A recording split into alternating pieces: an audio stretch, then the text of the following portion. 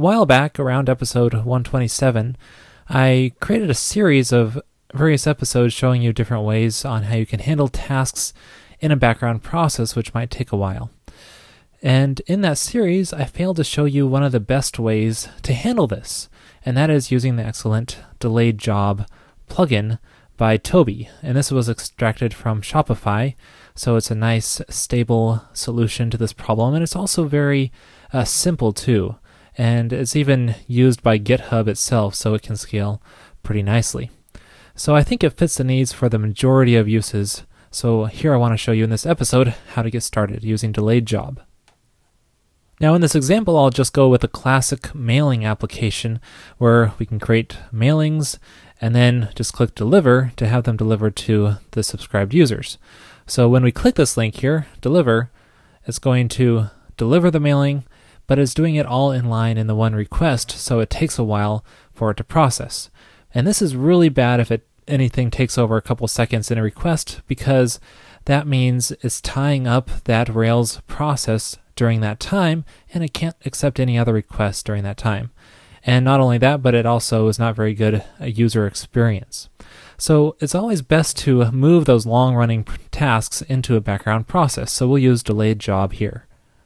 Now the official release of Delayed Job is under Toby on GitHub, but there are a number of forks of this project as well, and I actually do recommend going with one under Collective Idea as the username. And the reason I recommend this is because it's a little bit more feature complete and up to date. And also this will make it a little bit nicer to get started because it includes a script to handle creating the migration file and stuff. Let me show you how that works by copying this link and installing the plugin. So we'll do script plugin, install, and then that URL. And then we can run that generator script which I mentioned. It's called Delayed Job. And this is only available from that one fork from Collective Idea. So otherwise you'll have to generate this migration file manually. So you could just run the migration, rakedb migrate, to get that table created. Next we can start up the jobs process. There's a couple ways to do this. One way is to use the script which was generated called Delayed Job. But this is really useful in production because it basically demonizes the job process, and you can spawn multiple processes. But for here in development, we can just run the simple rake task, which is included by Delayed Job. And this is available in the official branch as well. So this is just jobs work is the name of the rake task, and just start that up. Now let's dive into the code itself and see how we actually use Delayed Job to handle moving tasks into the background process. So as you can see here, it's a mailings controller, and here I'm fetching a mailing record from the database and then calling deliver on it. And this is where the time intensive process takes to deliver all the mailings, which is what we want to move into the background. And the way we can do that, there's actually a few ways using Delayed Job. And one way is to call sendLater, a method on any model, and then just pass in a symbol representing the method you want to call. So we could just call deliver. Now if there were arguments you wanted to pass in this as well, you could just pass them here. So this is very much like Ruby's send method, but sendLater basically means it's going to move it into the queue for processing in the background. So let's try this out. Oh, but first let me change this notice message here so it's a little bit more descriptive. So that way it's clear that the mailing is still being delivered after they see the message. So now when we go back to our application and hit deliver, it's going to happen instantly and return the request at that moment because the mailing is processing in the background. The delivery is happening in the background.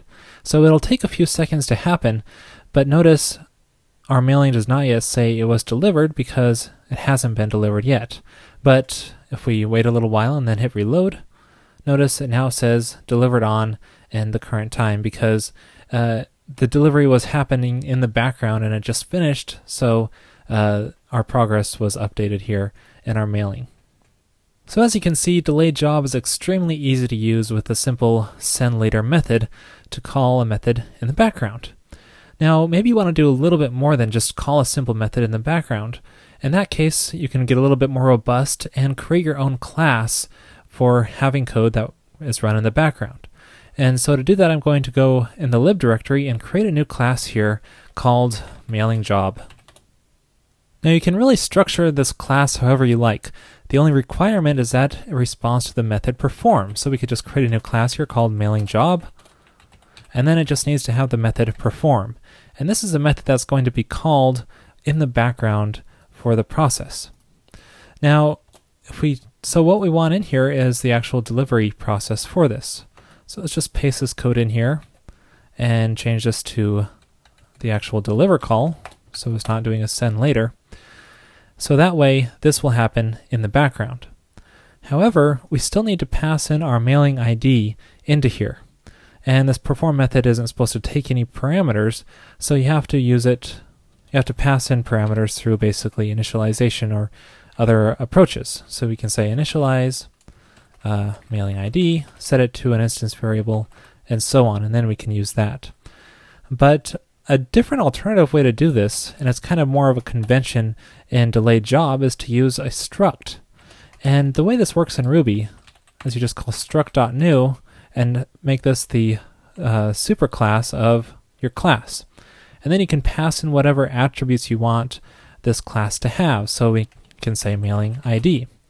And this way, this will be the first parameter when you're initializing the mailing job, just like we had before.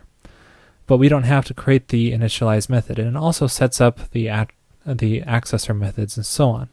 So now we have this mailing ID method we can call to access that parameter. So structs are really a cool way to set up kind of an instant little mini class that has attributes. So check that out and look into that if you aren't familiar with it. So now that this class is set up, we can use this inside of our mailings controller. So we'll just initialize this here, mailing job.new, and then we can pass in our mailing ID into there. But we're not quite done yet. We still need to add this object to our delayed job queue. And the way you do that is called delayed job.enqueue.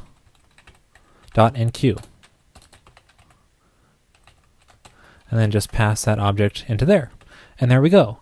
Now, this is basically doing the same thing that we did before, but in a more robust way, so we have more flexibility with our own class that has all the code to perform a task in the background. Now, another reason we might want to go with this alternative approach is that we can take advantage of some of a delayed job's features, and by passing additional parameters into this enqueue method. The first one here being the priority that you want this job to be. So the default is 0. So what we can do is give it a higher number, and then it'll be a higher priority, so it'll basically move it up in the queue. Or a negative number, and it'll be a lower priority, so other jobs will be done first, and then if there's no other jobs that are higher priority, it will go to this job. The other parameter here that we can pass in is the time you want this job to start. So we can say 3 days from now, for example, so that way it won't be considered in the queue until it reaches that time. So that's a couple cool little features that delayed job supports when you're using this enqueue method. Now, another feature of delayed job I should mention real quick here is the automatic retry on failure. So it'll retry up to 25 times if your method fails. So it might raise an exception here. And then if it received that exception, it'll try the job at a later time and then kind of slowly fade off until it's tried for probably 20 days or so, until it just will no longer try, and it'll just delete the job if it keeps on failing. Now you have to be really careful with this though if you are doing, for example, like a mailing, because it might automatically retry and start from the beginning of the mailing if it failed halfway through.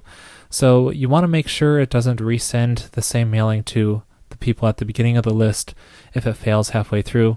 So make sure to mark somehow which people have already received the mailing, so that way if it does fail, you can just continue off of the whoever has not yet received the mailing.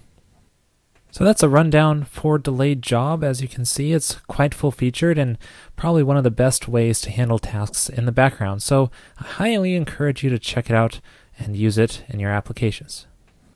One last thing before I go, when you're deploying this, check out the recipes folder under Collective Ideas fork of this, because it has basically an example recipe for using with Capistrano when you're deploying for starting and stopping the Delayed Job daemon processes. Well, that's it for this episode. I hope you found it useful, and I'll see you next week. This episode is sponsored in part by Ego. Check your website stats on the go with this beautiful iPhone app. It supports a variety of services to gather number of visitors, feed subscribers, and more, all in one place. Check it out at ego-app.com. Also sponsored by Pragmatic Screencasts. They offer high-quality screencasts on a variety of subjects, including Ruby and Rails. Check them out at pragmatic.tv.